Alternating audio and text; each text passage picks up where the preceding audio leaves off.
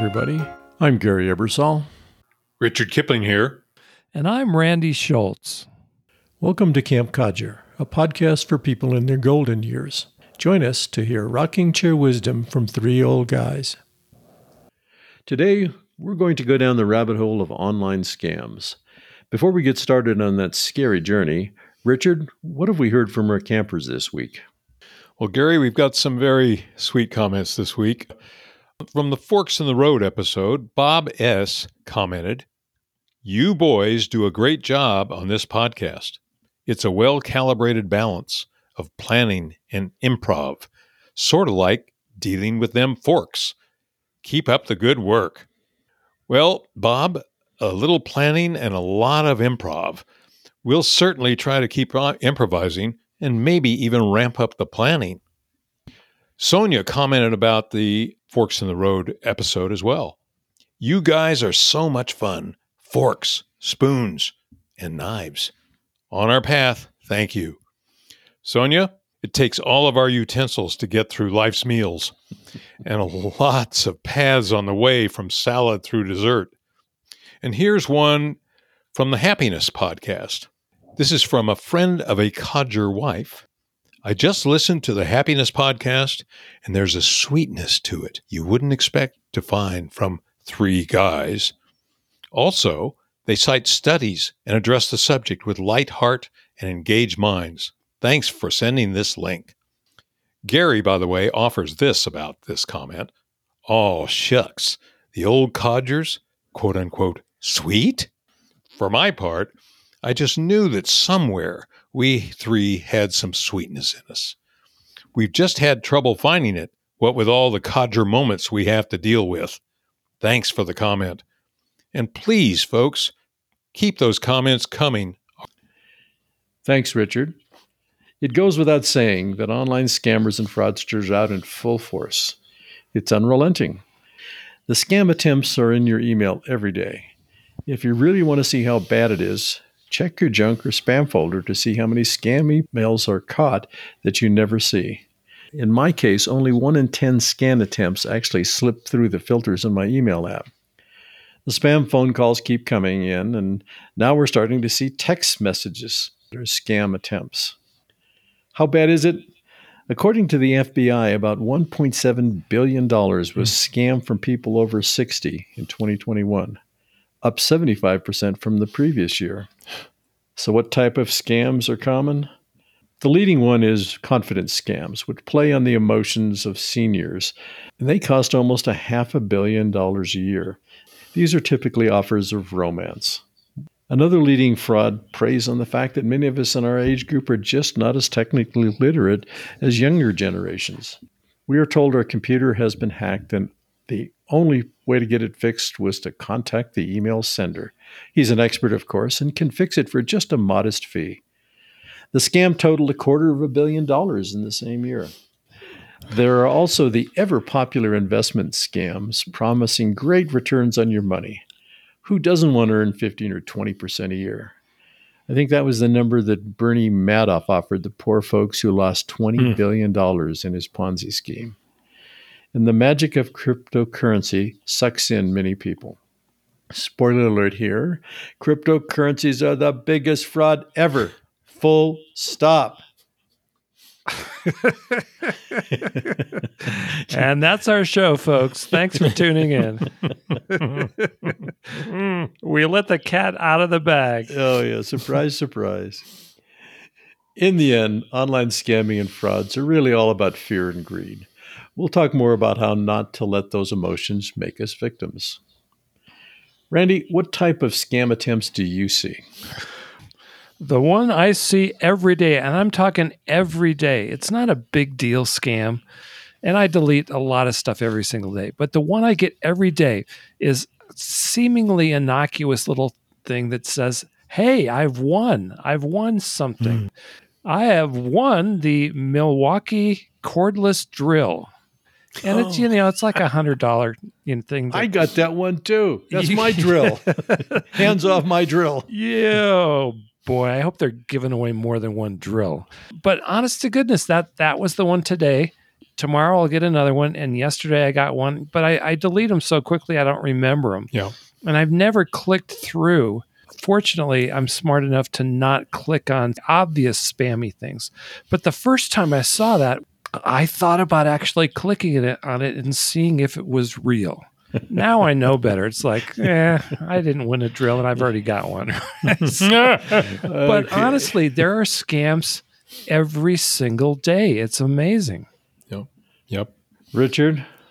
I get a lot of them about a so-called compromised bank account. They need to confirm my account number and my social security number and my date of birth and the exact name the account is under. All this is to make sure that I'm the person whose account they're saving from the scam when it is the scam. Exactly. You know what? My favorite bank one, I have a couple of banks that I deal with. I do not deal with Wells Fargo. Right. And every so often I get that scammy thing that says my Wells Fargo account has been compromised. Oh, Right. You know, I guess they send that to a million people, They but do. by now they should know I'm not that guy. I'm not going to click on that. You know, I haven't had a Wells Fargo account in 30 years. But it doesn't matter because do you know how much it cost them to send that email? Yeah, like zero. Zero. So you can send out 1 million emails, write the email, hit it to this list that you buy for a few bucks. And in the morning, 1 million emails have been sent out. And all it takes is one sucker, just one person to say, oh my God, my Wells Fargo account. I got the same one. I swear to God, probably on the same day with the same batch of emails sent to this list of 1 million people. and by the way, we should not forget that texts are also a major source of these things. I get a ton of them about suspicious purchases on my Visa or MasterCard account, and that I should contact these folks by phone. They give a number. You know, I first look at my Visa or MasterCard account. There's no charge on that account for $975. There's nothing there. So, of course, I never respond. I'm seeing the same thing you guys are. I mean, every day, your Kohl's shipment has been delayed. Click here. Or the Dyson vacuum cleaner. I don't know why these people are sending out emails about your free Dyson vacuum cleaner. Who the heck knows what a Dyson vacuum cleaner is? But as you noted, text messages are increasingly a path. People haven't seen enough scam attempts on text message to realize that just because it came to your phone doesn't make it any better than a scam attempt on your email. Yeah. The one thing I noticed that's really interesting is that phone calls are diminishing. Yeah, I mean, for the longest time, we got so many phone calls that were scammy or, robocalls trying to sell you something. I don't get that many of those anymore. Does anybody have anybody that they know that have been scammed or approached for a scam?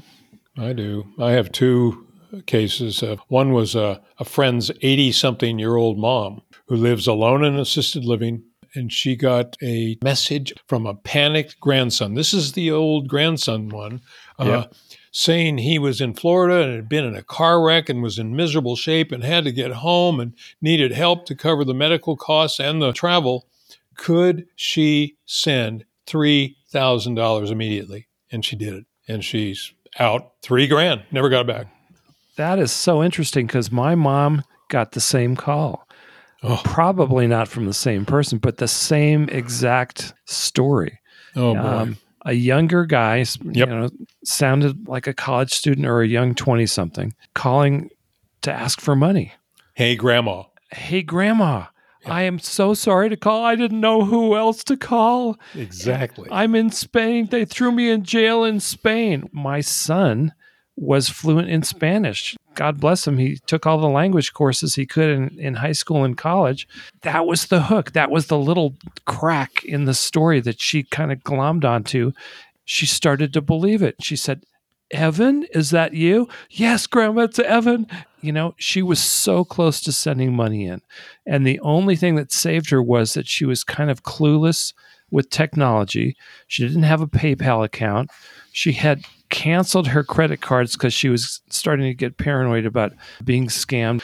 She had no way to get the guy the money. Otherwise, she was going to do it. It's a very compelling story, especially when it hits home and it sounds like your grandkid.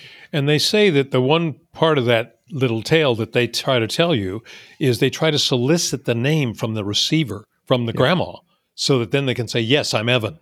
And that really links them up. Right. Oh, boy. There was another guy, a friend of mine's uncle, who was elderly and recovering from a hospital stint. And he got an email telling him that his Amazon account was frozen. And to unfreeze it, they needed a bunch of personal information, including date of birth, Social Security, and bank account numbers. Well, he provided it. And by the time he and his relatives figured it out, his account had been drained of $5,000. Yeah. So that's 2 losses right there. We had a similar story. A really good friend of ours got this message, and I don't know whether it was a text message or an email message, and she was convinced that it was real. It wasn't responding to the email by clicking a link. She actually picked up the phone and called. And this person on the other end of the phone had her on the phone for hours. By the time he was done, he had managed to get several $1,000s transferred out of her bank account. Oh, my. Now, the good news is, in her case, she went down to the bank immediately, explained what happened, and they put a freeze in the transfer. But if she would have waited a day, it would have been gone. $6,000 gone. Boy. Knowing that we have friends who've experienced these scams, what kind of suggestions do you have? I think the operative 2 words are be skeptical. At Caltech, where I still have a finger hold on working, they recommend you be skeptical about everything and not open any unusual, unexpected, or suspicious email. Just don't open it. Just delete it. They also alert the community to what are termed phishing emails, phishing, that ask the recipient to update all kinds of personal information about themselves and account numbers and all. Banks and legitimate business and government don't ask for you to give that information out via email. They'll find another way. Or on the phone. Or on the phone. They do not do that. So beware. Be skeptical. And finally, tech support. Send dollars to fix an urgent computer security issue. Boy, I'd be susceptible to that, wouldn't I? Richard, I need your bank account number, and we're going to fix your Gary, computer. here it is. Here it is. Oh, please. Oh, my God. That is one of the most common ones, is the tech support number. Boy. Because, how many times have we got a bill about the Norton software we never buy? Oh, bingo. $769 for starters. What kind of person would spend $769? More than the cost of your computer, or almost the same. Oh, boy. There have been times when I thought about, do I have a Norton account? I know I used to. Do I send them money? Now I delete it. If they send it again and it starts getting serious, then I'll follow up on it. That's actually really good advice. That brings me to my list. And I've been thinking about this for a long time. I'm kind of the tech geek in our crowd. I'm the guy that seems to know how computers work. I get contacted by friends about, what does this mean? What should I do? What you called out, Randy, I think was really significant. Stay calm and don't panic. And that's my rule number one. Is if you get some sort of email that looks like the world is on fire, that everything is coming to end, just take a deep breath and know you haven't been hacked. In fact, you'll never know you've been hacked if you've been hacked, because a really good hacker quietly drains your bank account in the background. They're not going to send you an email. Stay calm, don't panic is my first suggestion. And the other is accept reality. For some reason, people seem to think getting a hold of your email address suddenly is something very special, and that if they have your email address, it must be true. They must be sending out something important. Forget about that. The reality is your email is everywhere. Everybody's got it. If somebody wants to get your email address, it's easy to find. Same thing with your phone number. Your phone number is everywhere. Same as your street address. Somebody can drive by your house, look at your address, and now your street address is everywhere. So don't assume because somebody has your phone number or has your email address that it's significant. It doesn't make that email any better or any more qualified than any other email. What Randy called out, I think, is quite critical, is get real. I mean, why is somebody going to give you a free drill? Because they like me. Why are you so special? Well, it even gets bigger than that. I mean, the one thing we haven't said, which is commonly the first thing you read in a story or hear about when somebody talks about how not to get scammed, is if it sounds too good to be true, it usually is. Exactly. That's the mantra. You got to keep telling yourself that. And I know the first time that Nigerian prince sent me an email telling me he was going to give me $33.8 million just to hold it in my bank account for him because he had to leave the country, I thought to myself, this is awesome. How did they know I was so trustworthy that I would protect somebody else's $33 million? Because I'm an honest person, doggone it. And I would help the Nigerian prince out if I could. Well, I think what we all agree is what Richard called out is be skeptical. Please. I mean, in a sense, when we were younger, before technology overtook the world, we were always skeptical. We, as Randy said, went by the principle, if it sounds too good to be true, it probably is. Scams have been with us forever. Scams will be with us forever. And we just have to be really smart about it. My final comment is, I think we should look at emails more carefully. Now, I'm a geek. I actually sometimes will look underlying source code on an email just to see what path it was routed through. That's pretty weird. Oh, brother. Yeah, that's pretty weird. Us. The average person can look at an email and say, this is a stupid email. For starters, probably 80% of scams originate overseas, where English is a second language. Yes. Just read it. Some of these are almost laughable. right. They're so bad. Right. We are bethinking of you Right. to award this massive unknown prize. They're really ridiculous. And the logos are stupid. If you want to drill down a little more, you have to look at the links. One of the things that I'm going to do over the next few weeks is record a little video episode to post up on our Camp Codger YouTube account on how to look at an email without clicking on anything. Remember, don't click and don't call any phone numbers. If you want to find out who's behind something, if it says Wells Fargo, go onto the Wells Fargo website, get their support number, and then you make a call. But don't use a phone number that's in an email or a text message. I'm amazed at how stupid some of these scam emails are. If you click on reply, it goes to a Gmail account. No corporation is going to be sending you anything on a Gmail account.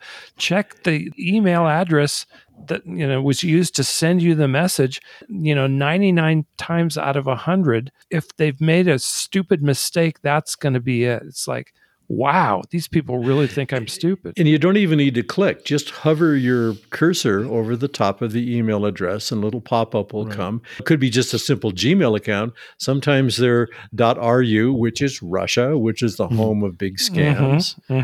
There's a lot of Chinese emails addresses in there.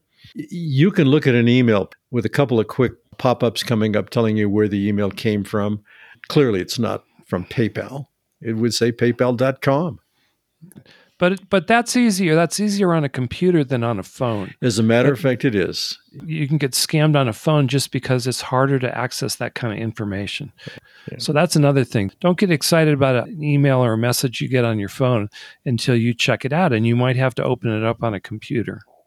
Yeah, you might have to open it up on a computer, but remember, don't click, don't call. Can I say one thing that we haven't said Please. at all? It has to be part of this conversation. Don't use a stupid, silly password, and don't use 1, 2, 3, 4, 5, 6 as your password.